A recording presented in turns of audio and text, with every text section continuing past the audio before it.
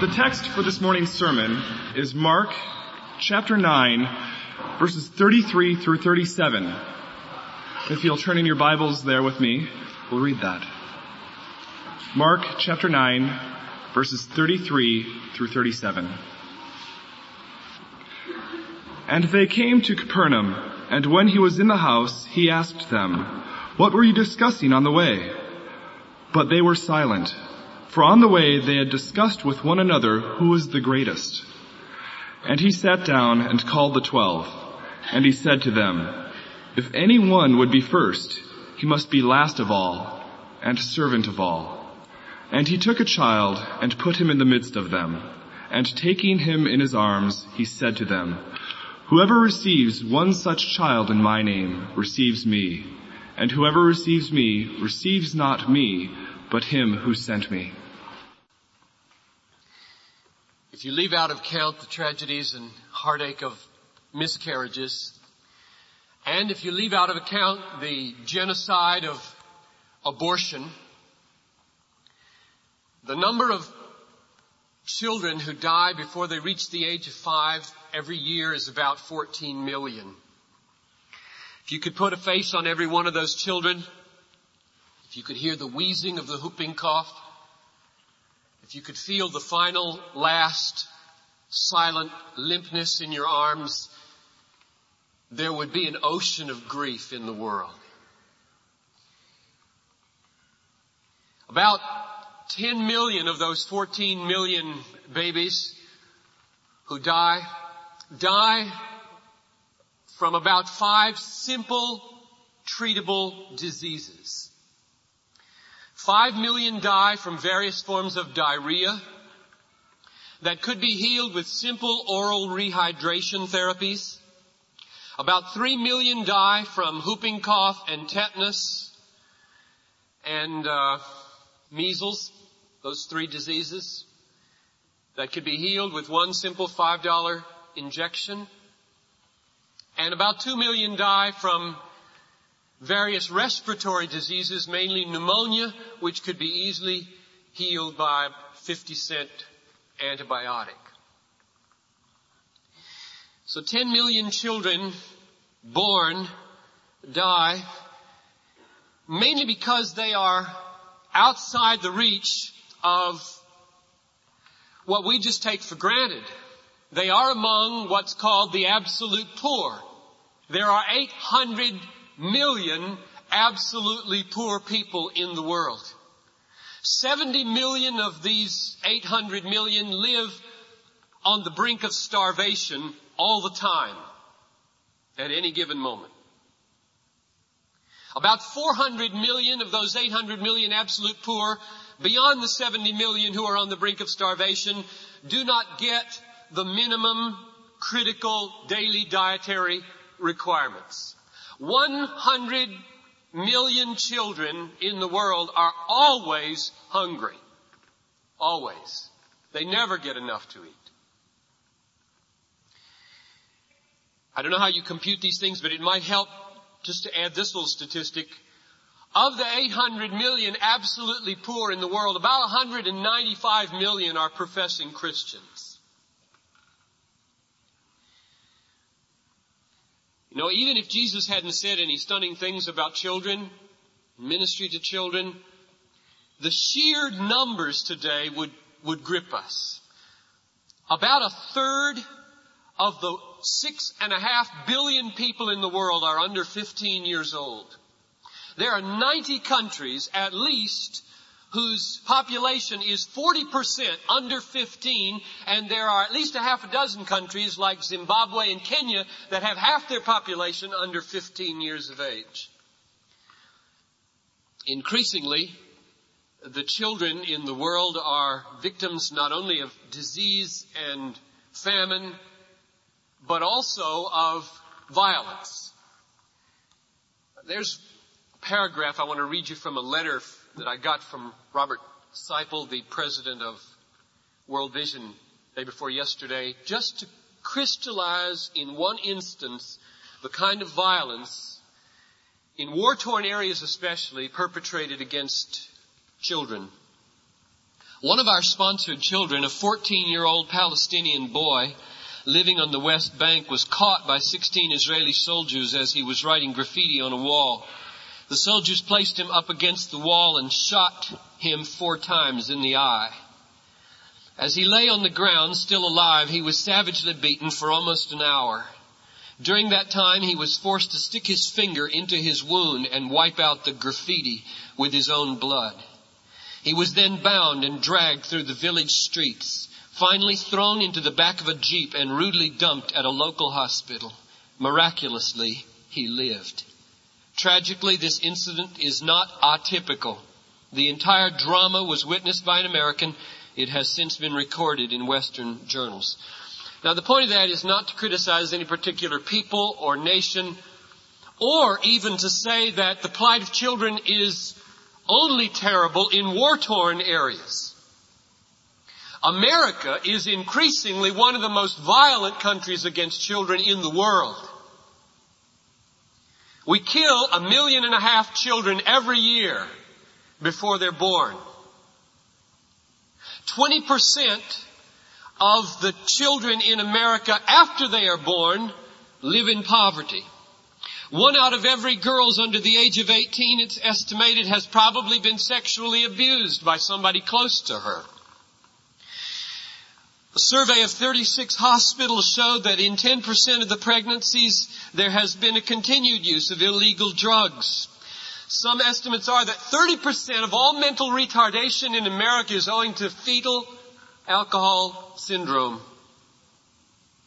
89% of the teachers that were surveyed said that abuse and neglect of children is a major problem in dealing with the children in their educational pursuits. America is a violent country against children, and the home is an increasingly unsafe place for children to grow up in America, and it's the only place for them to grow up. There is no better place. It's God's will that children be in families. Now, over against this, I want to put the word of Jesus Christ, the King of Kings and Lord of Lords, who has absolute authority over everybody's life and mind in this building. Jesus, in the words that were just read to you a minute ago, has insight into why this is, why there is so much suffering that could be alleviated, not alleviated.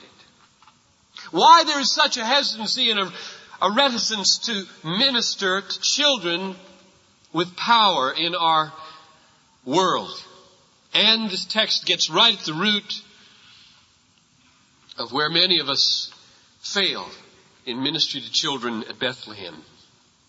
In this text, Mark 9:35 to 37, there are 2 powerful statements made by the Lord Jesus. Verse 35 is one of them.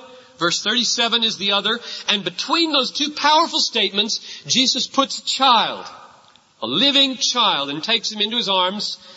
And we want to ask now, what are the 2 statements? Why are they so powerful? How do they affect us? And what's this child doing in the middle? What's the point of his taking a child and putting him between these 2 statements? Now, the first statement in verse 35, we must see the context of, or it won't have its proper power. The context is that the disciples have been discussing who's the greatest. Which of us is the greatest? And Jesus asked them, what are you talking about? And they don't say a word. That's good. They're ashamed. Verse 34 describes that. They were silent, for on the way they had discussed with one another who was the greatest. Now, to that Jesus responds like this in verse 35.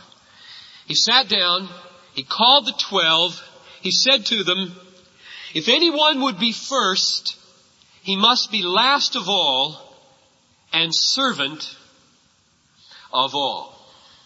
Now, this is very profound what Jesus is doing here. I want you to get inside the mind of Jesus as he gets inside the heart of these disciples. What Jesus does is this. He sees something in his disciples that's in every one of you. Me. He sees a quest for greatness. A quest for significance and greatness. And he sees that this quest for greatness and significance has been perverted. It's been corrupted. But instead of sweeping the whole thing, root and branch, right off the table, the quest for greatness and all of its corruption, he doesn't do that. He describes a pathway of life, in verse 35, along which, if you take it, the corruption and the perversion of the quest for greatness is stripped off and something good can be left of that quest. Nowhere in all the New Testament does Jesus ever criticize somebody for wanting to be great. Nowhere does he ever criticize anybody for wanting to be significant, for wanting to come to the end of your life and look back over your life and say, it was well spent. Feeling good about it. Nowhere does Jesus criticize a person for wanting to be significant or to be great. And I think the reason for that is because you were born with that. You were born in the image of God, a little lower than God, the psalm said, as we heard sung and as we heard read. A little lower than the angels. You were meant by God to be great. But something happened to that inborn good quest for greatness. Something horrible has happened to it in every one of us. It is rotten to the core. It is distorted and it is corrupted. Now what's wrong with it? Jesus gets at this. What's wrong now with our desire for greatness? Two things. One, we are so corrupted in our desire to be great that no longer do we really desire true greatness. We desire to be known as great. Now, it's so subtle here. It is so subtle. You might say, well, what's the difference? I mean, if you're going to be great, you're going to be known as great, right? Well, maybe or maybe not, as we'll see in a minute. The point is that if that slight shifting happens from the quest for true greatness to wanting to be known as great, if that slight shift happens, corruption happens. And it did happen in all of us. Here's the second thing that has gone wrong with the good desire for true greatness. The second thing is that we don't just desire to be great, we desire to be greater. Which one of us is the great test? They weren't discussing wherein does true greatness and significance consist. That was not the discussion. The discussion was comparative. John, Peter, James, Nathaniel, Matthew, which one of us has the special place? And so these two corruptions have ruined what was good. Namely, the joy of living a life that is significant and great in God's eyes. That joy has been replaced by a carnal pleasure in what other people think of us, if we can get them to think something nice, and the feeling that we're just a notch above the others. Just a notch. And the more the better. Now Jesus, he's a great heart knower. He looks into the heart of these men and he loves them. He loves these corrupt, perverted glory seekers. And instead of just wiping them off, he says, I want to tell you about a pathway of life that if you follow it, will strip the corruption and strip the perversion off of your quest and leave it holy and leave it good. He leaves it. He's willing to leave it. He's willing to nurture it, cultivate it, shape it, mold it, and make it what God meant it to be. And that's the point of verse 35. The pathway along which your quest for greatness can be realized in a holy and good way so that you come to the end of your life and feel good about it is the pathway of, are you willing to be the last? And are you willing to serve everybody? Or are you all caught up in getting strokes, in wanting to be thought a certain way, and in making sure that you're always just a little better, doesn't have to be good necessarily, just thought better than other people are. True greatness is described in verse 35 as a pathway by which we can be freed from this slavery to having to be praised by other people. Let's take pastors, for example, here, just to bring it right home. True greatness in religious leadership is not how many people come to your church. True greatness in Christian leadership is not how many books you write. True greatness in Christian leadership is not how many radio stations carry your sermons. True greatness in Christian leadership is to what degree have the impulses of self-exaltation been crucified? True greatness is to what degree do you hunger and long to be a servant lifting other people into greatness? You know what that means? That definition of true greatness of Christian leadership? That means that what Paul said in 1 Corinthians 4:5 is absolutely essential before you pass judgment on any Christian leader across America. And I'll tell you, you need instruction because the Christian world has gone crazy in whom they regard as great. By and large, we don't know who is great. And I'll tell you why. Let me just read it. Do not, this is God talking now from 1 Corinthians 4:5, do not pronounce judgment before the time until the Lord comes, who will bring to light the things now hidden in darkness and will disclose the purposes of the heart, and then every man will receive his commendation from God. And only then. Beware, Christian public, how you judge your leaders. Do not judge according to human standards.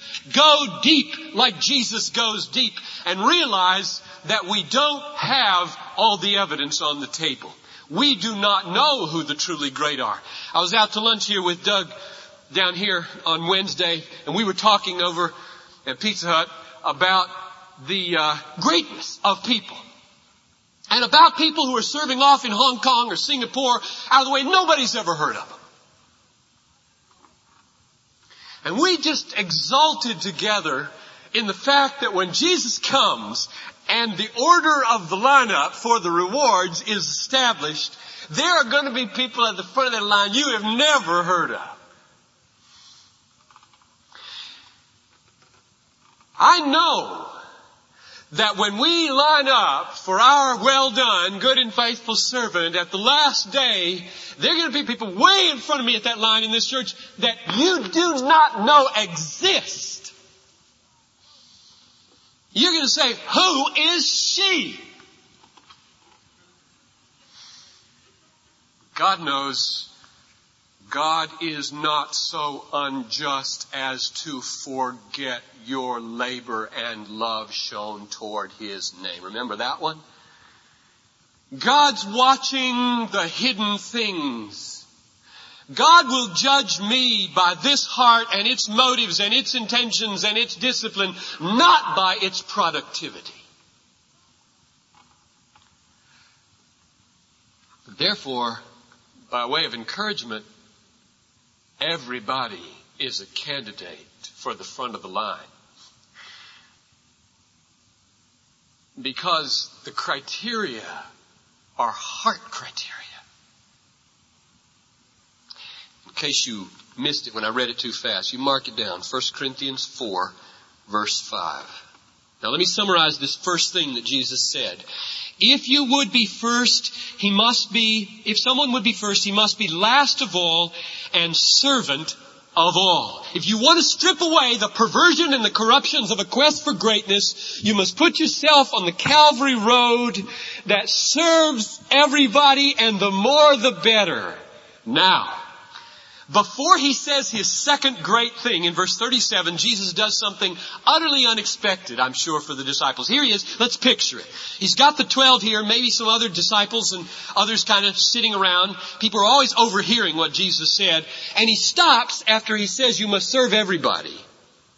And he kind of looks and he spots a little 3-year-old out there. And he says, psst. And the 3-year-old kind of looks up at her mommy, and the mommy says, go ahead. And so she comes in, and he just kind of puts his hand on her shoulder and pushes her into the center and just kind of lets her stand there for a minute. That's the first half of verse 36. He took a child and put him in the midst of them. So that's the first half. He put the child in the midst. So there she is in the midst. And then, the second half of verse 36, he doesn't just leave her standing there kind of awkward.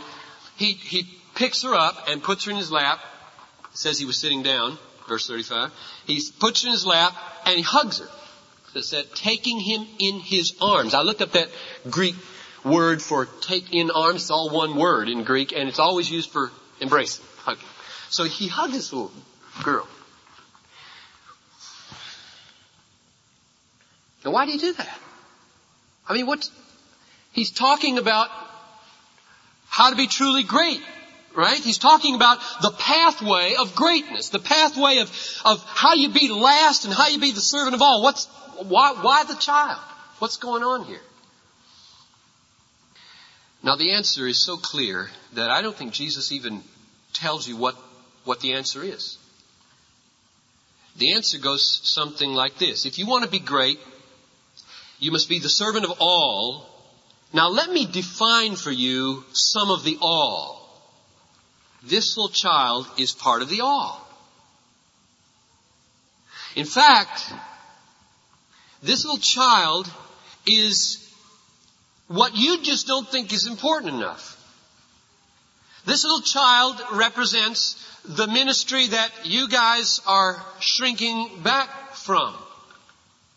You will take time with this child. You look down on and despise children. You say that's women's work. You 12 apostles all head up with seeking your glory.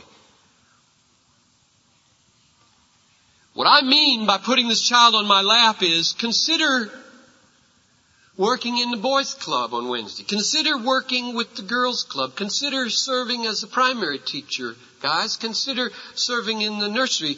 I'm talking about how you serve the all in verse 35 when I take the child on my lap in verse 36. That's the connection. That's the point. But let's ask this question. Why a child? I mean, why not use a lame person, a blind person, a maimed person? It's exactly what he did in Luke 14.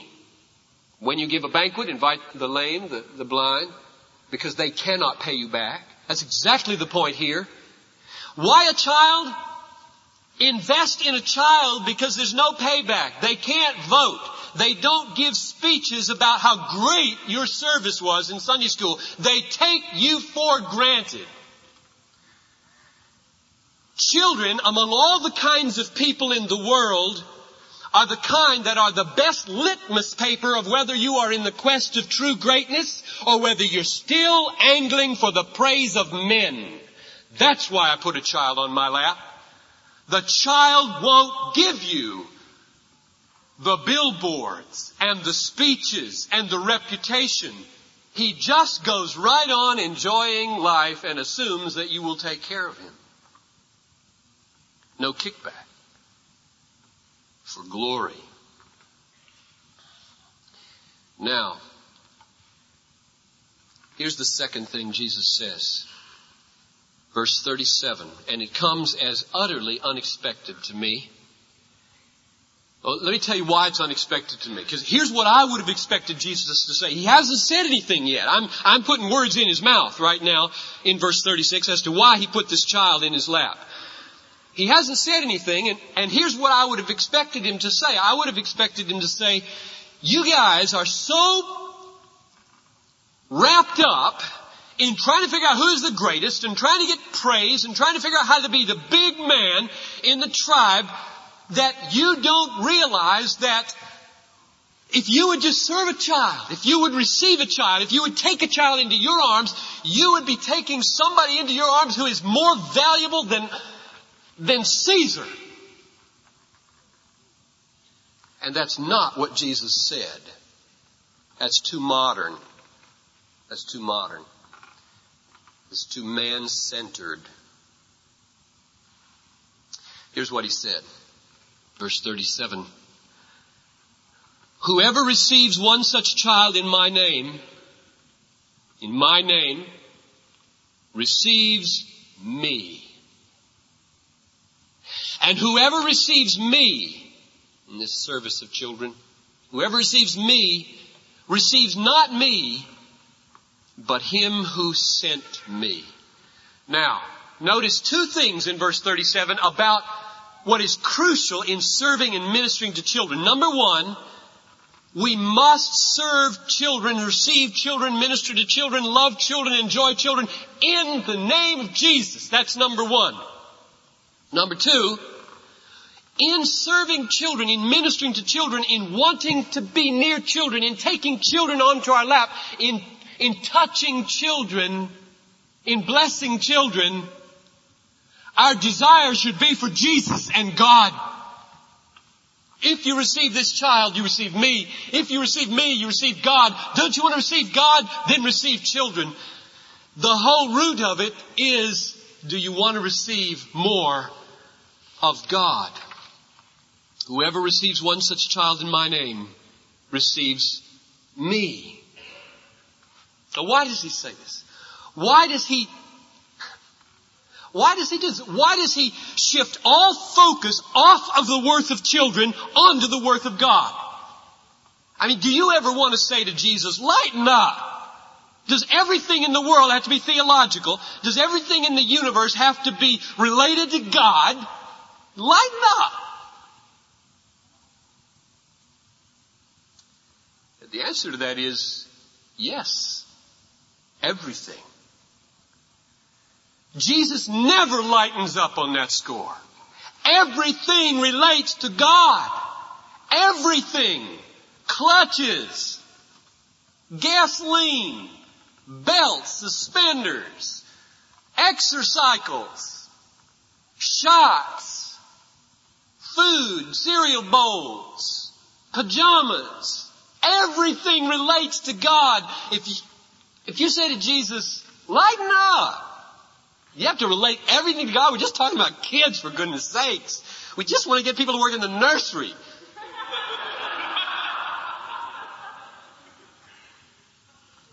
Jesus would probably smile. He's a really gracious person. And then he would say, I don't lighten up. Everything is related to God. It's not heavy. It's light. It's a wonderful thing to relate everything to God.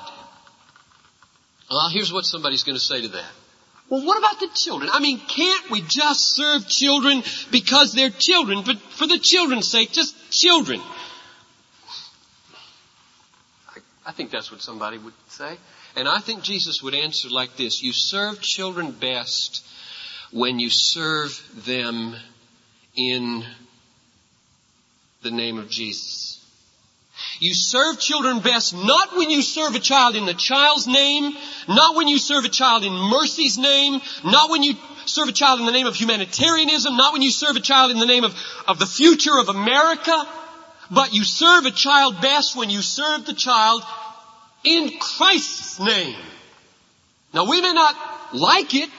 We may want to go through our lives kind of leaving God bracketed and being good humanitarian people and not having to be so theological and God-centered all the time, but you just won't be like Jesus if you're like that. You can rear a lot of healthy egocentric children that way, if that's your goal. That's not our goal at Bethlehem. There's a second reason why I think Jesus said it would be best to serve them this way.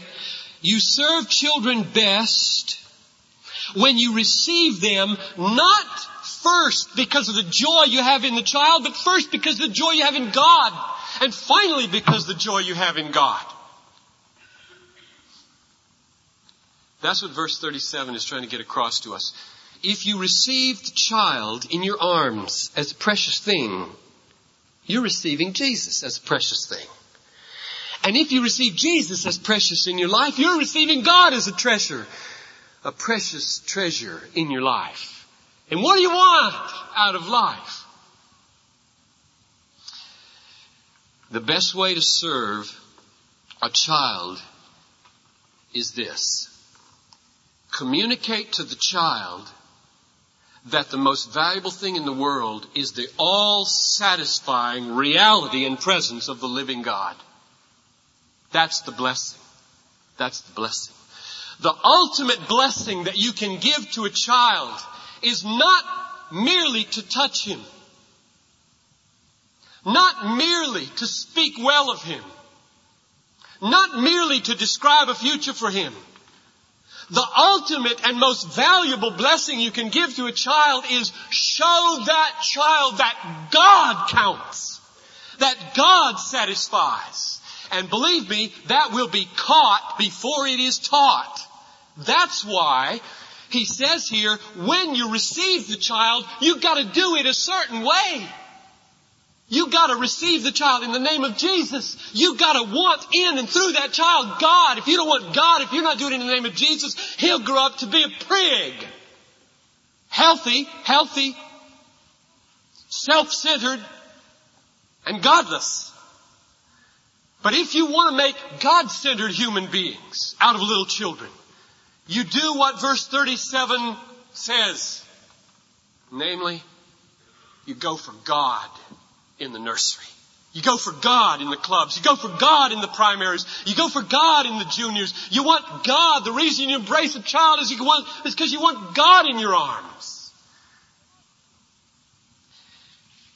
Let's put it all together here in conclusion. We got two great statements, verse 35 and 37, and a child in the middle.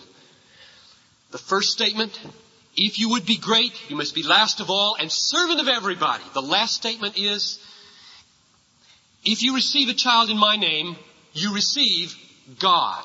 Now, what do those two statements have to do with each other? This is the closing arc we're going to put up over it. What do those two statements have to do with each other? What does verse 37 shed back on verse 35, this service? Here's one of the answers to that question. Here's what I hear. Jesus says, when I call you to serve everybody and to be the last of all and to serve children, I'm not calling you to some heroic self-sacrifice. Look at verse 37. I'm calling you to find God. Get it? Do you see it? I'm not calling you to turn away from value. I'm saying the praise of man is a bubble that bursts.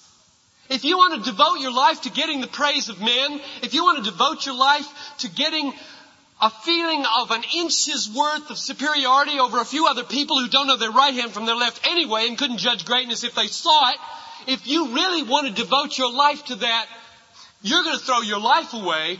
But if you want God, if you want to hold God, if you want God for your treasure, if you want Jesus for your fellowship, your brother, your partner, your friend, your Savior, your King, your all, then take a child into your arm in Jesus' name. You see, the point is, I'm not calling you to self-sacrifice. I'm calling you to treasure.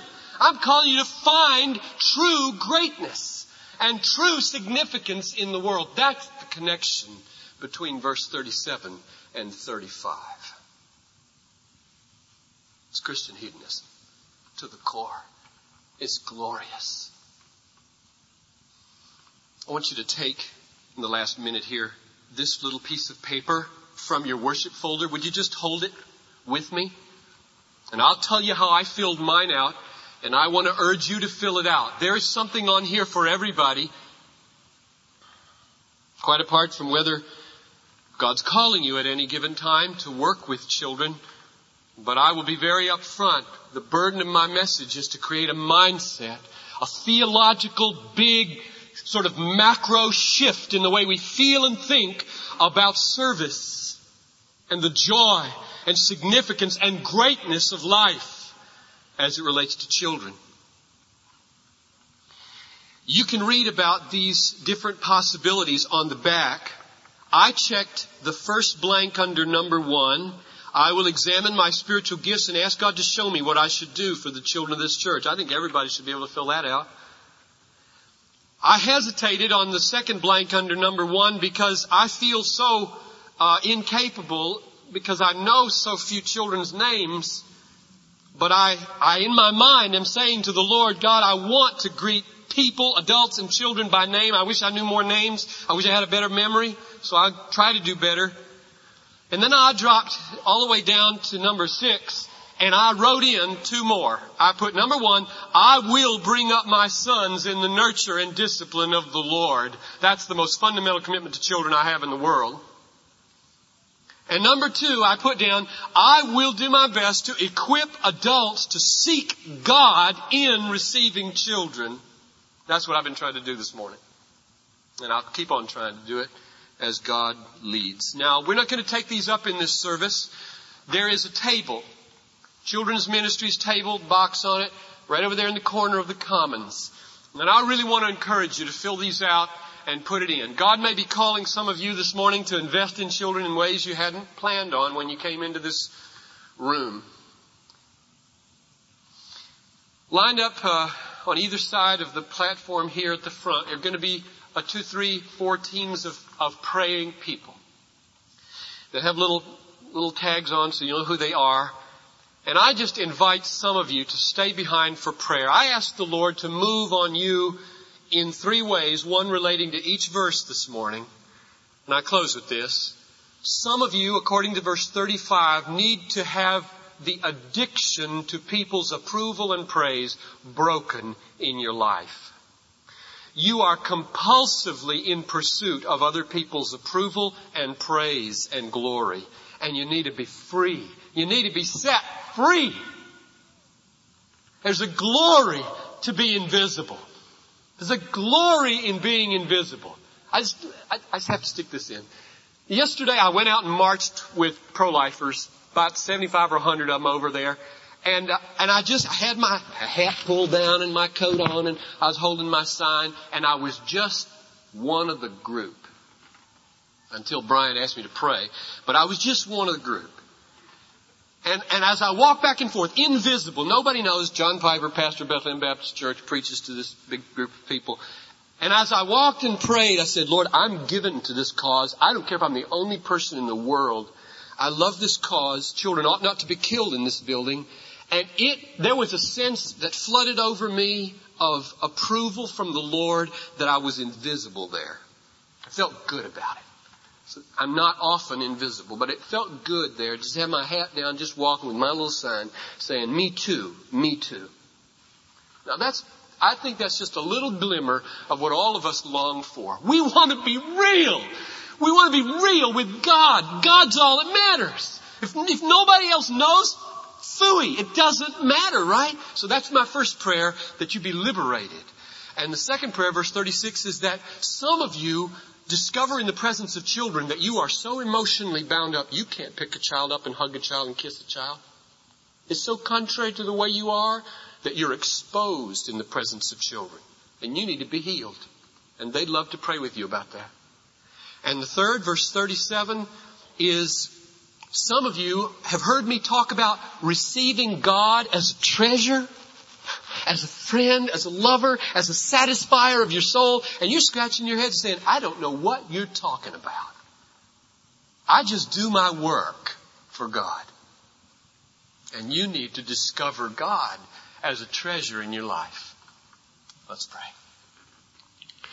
Father, grant that prayers would ascend and be answered in power now at the end of this service, and that you would dismiss us with an anointing from on high, that we might be freed from our passion to be praised by men, and that we might love and be freed emotionally to kiss and to hug and to love children, and that we might be addicted to God as the living water and the bread of heaven.